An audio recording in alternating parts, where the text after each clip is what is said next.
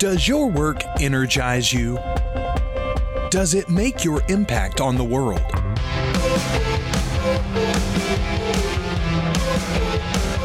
Welcome to Start Anew, the show that looks beyond success into freedom, fulfillment, and your passion-driven career. Join your host, Sumbul Sang, for inspiring stories and bite-sized training to help you start anew with clarity. And now, here is Sumbul.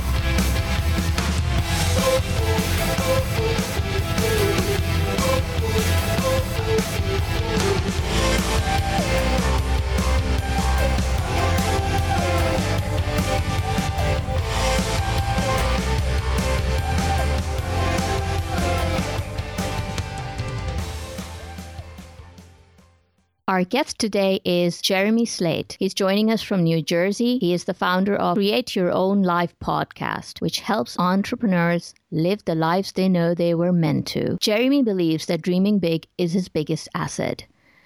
Jeremy, hello and welcome to the show. Hey, what is up, Sumbul? So excited to have you on the show today and talk about your podcast and some of the exciting things you do. But before we dive into that, let's take a step back in time when you were a teacher. Paint us a picture of your life at that time. I think to totally understand that, we got to backtrack just a little bit. I've been a competitive powerlifter my whole life, and I think that kind of foreshadows all these different things that I do because I'm kind of a little bit all over the place, but very focused on where I want to go. But my original intention was to be a college professor, and that's a very, very super competitive place to be. And I had went to grad school after majoring in world religions. I majored in Roman and Greek ancient history religion, which is really, really cool. Studied at Oxford in literature for a bit. And then I actually applied for a bunch of grad assistant jobs, and it didn't quite pan out. So then I spent a year working at a gym, and it was just kind of this experience of just kind of figuring out where I wanted to go because, you know, plan A kind of failed. But I still knew that I wanted to teach people. And from there, I had met up with a priest friend of mine, and he said, you know, the school that I'm working at is looking for people. You would be awesome. We'd totally love to have you. So from there, I ended up teaching honors U.S. history because that's always been something interesting to me. It was a little bit of a learning curve. You know, I had worked with people one-on-one before, but I had never been thrown in a room with 40 kids where they say good luck. I had no background, no experience, no training, and it was just like, all right, now I have to teach these kids what to do. Let me tell you, I haven't been out of school that long, but it's a very different place now than it was when I went to school. Almost 29 now, but we didn't have all this technology and things like that like we have now. So I think it's kind of changed kids in a lot of ways where they want to see sometimes how far they can push a teacher to get them on YouTube. So there's kind of things that you have to deal with that you didn't have to deal with when I went to school, you know? So it was a little bit of a different experience for me because I'm like, wow, okay, so now not only am I in a position that's difficult, I still don't quite understand who I'm working with because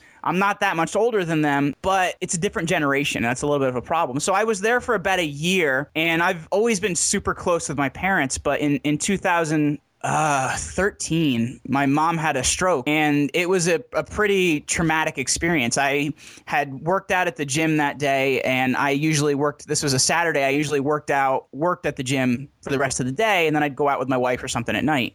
Well, my fiance at the time, now my wife. And I came home because my boss had asked me to come in early. And, you know, I didn't always get along with my boss. And I was like, oh, man, she wants me to come in to work early, yada, yada, yada. All right, let me go home first, get changed. And I usually call my parents and say, just let them know what's going on because, you know, it's their house. I'm like, hey, I'm coming home, guys.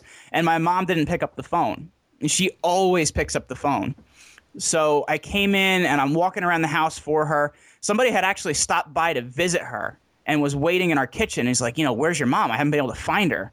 And I actually walked into my living room and I found her on the floor. And it was the most shocking experience in my life. And it was a period of about 3 days where she was in the ICU after having a stroke. And I really don't recall those 3 days of my life. It was a very traumatic experience for me. You know, fast forward to now, and she's still lost her ability to speak. She can't communicate very well, though she tries so hard. And I think the toughest thing for her is now she has a lot of her diplomas and, you know, National Honor Society and things on the wall in my parents' dining room because she doesn't want people to think she's stupid because she was a very, very smart person. So that's been very difficult for her because she can still take in all this information. And she's, she was a Mensa Society. She, was supposed to go to NYU for architecture. She's a very, very smart person. So for her to not be able to convey that to people has been very difficult for her. Back to 2013. And for me, I was just shocked. I didn't know what to do. I was emotionally a wreck.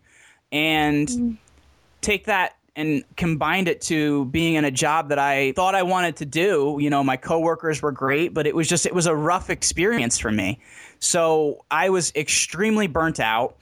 And this was in May of 2014, not too far from my birthday.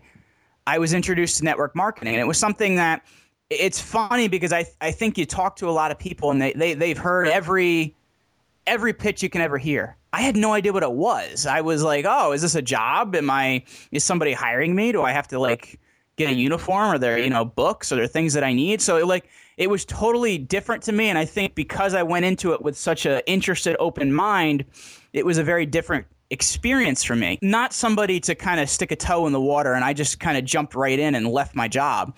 And I had a conversation with my dad at the time, and he said, son, you're not going to be loving your job. You don't even have to like your job, but it's going to pay your bills and you can retire when you're 70. And I'm like, well, Dad, that kind of sucks. I don't want to do that, So from there, I went along, and it was a little bit of a hard knock life learning how to be a business person because I had never been in that sphere before. And I very quickly, I guess, established myself as a leader, but there was one thing I didn't like about it. And that was, in addition to, being a business leader, a coworker, a business coach, you become a bit of a life coach because you have to handle people's problems to kind of keep them in the game and keep them moving and keeping things moving forward. And it's really difficult to have those lines so blurred where, this person didn't show up to an event today because they had this problem with their girlfriend. Now I have to go help them solve that problem to keep them functioning in their business. That's really difficult because, when you're an employer as opposed to, being in that type of venture, you either tell somebody to deal with it or send them to HR and have them help them deal with it. It's not something you have to deal with on that level. So it was something that for me was a very difficult thing to handle. So for about 3 years, I went along in this process and I was pretty successful, but it wasn't meeting my needs, I guess, emotionally in a lot of different ways. So I was looking for something else, and I was approached by a friend right before I went to a mission trip for Peru, which I was in Peru for about a month at the beginning of 2015. And it allowed me a lot of time to kind of think and, just be away from things and just kind of experience just living and not having to do the normal actions of your everyday life. And if that's something the audience has never done, I definitely recommend to them to really just find some time where they can just get pulled out of their life, and you're going to figure a lot of things out for yourself. But it's time for reflection. Absolutely. But I was approached by a friend that's had a very successful graphic design and marketing firm for probably almost 20 years. So she's significantly older than me, but she's had a very successful business career. And she said, listen, I'm having trouble putting some of this new digital media into my business. And you're really good at that. You're good at social media. You're good at coding. You're good at website design. A lot of this stuff that my audience needs and my company needs in order to get bigger than it already is. So then I started doing that and found out with my experience in network marketing, those different things where I had to market myself over the years, that I had gained a lot of skills that I didn't realize I had. And I just found somebody that really valued them. So I took my skill of writing, I had written some books after college in history, and I became a copywriter. I had took my skills in branding and marketing myself, and I became a digital marketing manager. So there was a lot of these things that really played to strengths that I didn't realize I had and hadn't really found somebody that valued them. And then from there, about halfway through the end of 2015, I decided that I had attempted to do a podcast around May of last year, and it just didn't really go so well because I didn't know what I was doing. And I was like, screw this. I'm going to throw this thing away. So I did 15 episodes. I did it for 3 months. And Simbal, since you probably understand what numbers look like in this area, I didn't break 100 downloads for 3 months in a row. It was horrible. So I didn't know anything about the marketing of it. So I kind of was just like, okay, I really don't know what I'm doing here. I'm going to throw this away. And then I got married in September, and it was another one of those experiences of pulling out of life where my wife and I just went to her Florida house and we hung out for a couple of weeks and just were able to really just live life for a bit. And I was like, you know what? I really want to show people what I've learned over the last year, that they can create their own life. And that's when I started my podcast the right way. And I actually hooked up with John Lee Dumas, learned a lot from John. He is a super cool dude that if anybody's looking to start a podcast, should definitely hook up with John. But I learned how to do things the right way. And very quickly, my podcast grew. And I had thousands and thousands of downloads. And I had never hit 100 before in my previous podcast. So I was just like, all right, I guess I learned something, and I'm really connecting with the audience. And not only that, but the value of the networking I gained from that was incredible. And that's kind of brings me to where I am today. Wow. You have tried so many things, taken so many risks in such a short life. We can all take a leaf from your book, Jeremy. You've created this podcast and created this freedom lifestyle for you. So tell us, what does this life really look like now? And most importantly, how does it feel? I wake up every morning and I'm not rushing out of the house. I get to see my wife. I get to spend time with her. We have 2 dogs that we totally love. We are obsessed with puppies, and we get to really take our dogs to the office and do things like that. And we get to travel. You know, we've always been people that wanted to travel. So, you know, we got engaged in Greece. We did our honeymoon.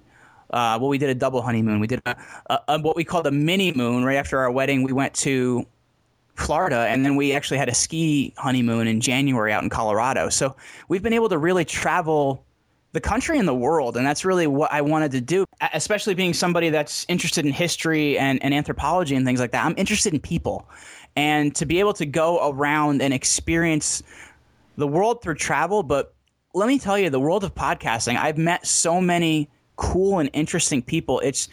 I just feel enriched by being able to talk to these people and learn from them, and then share that with other people that then email me and say, hey, you helped me. And I'm just like, whoa, me? Really? So it's been an amazing experience to really be able to live life on my terms. Jeremy, thank you for sharing your journey of multiple career transformations with us. Starters, that's a wrap for today. Don't forget to tune in to the next episode for part 2 of my conversation with Jeremy, when he goes deep and talks about how to find your purpose in life. He also talks about his communication strategy, which has greatly helped him in the success of his podcast, and much, much more. Thanks for joining us for this episode of the Start Anew Show. We invite you to be more than a passive listener. Be a starter. Join our community and snag exclusive freebies from Symbol and her guests at letstartanew.com. Create your vision of freedom and fulfillment right here on the Start Anew Show.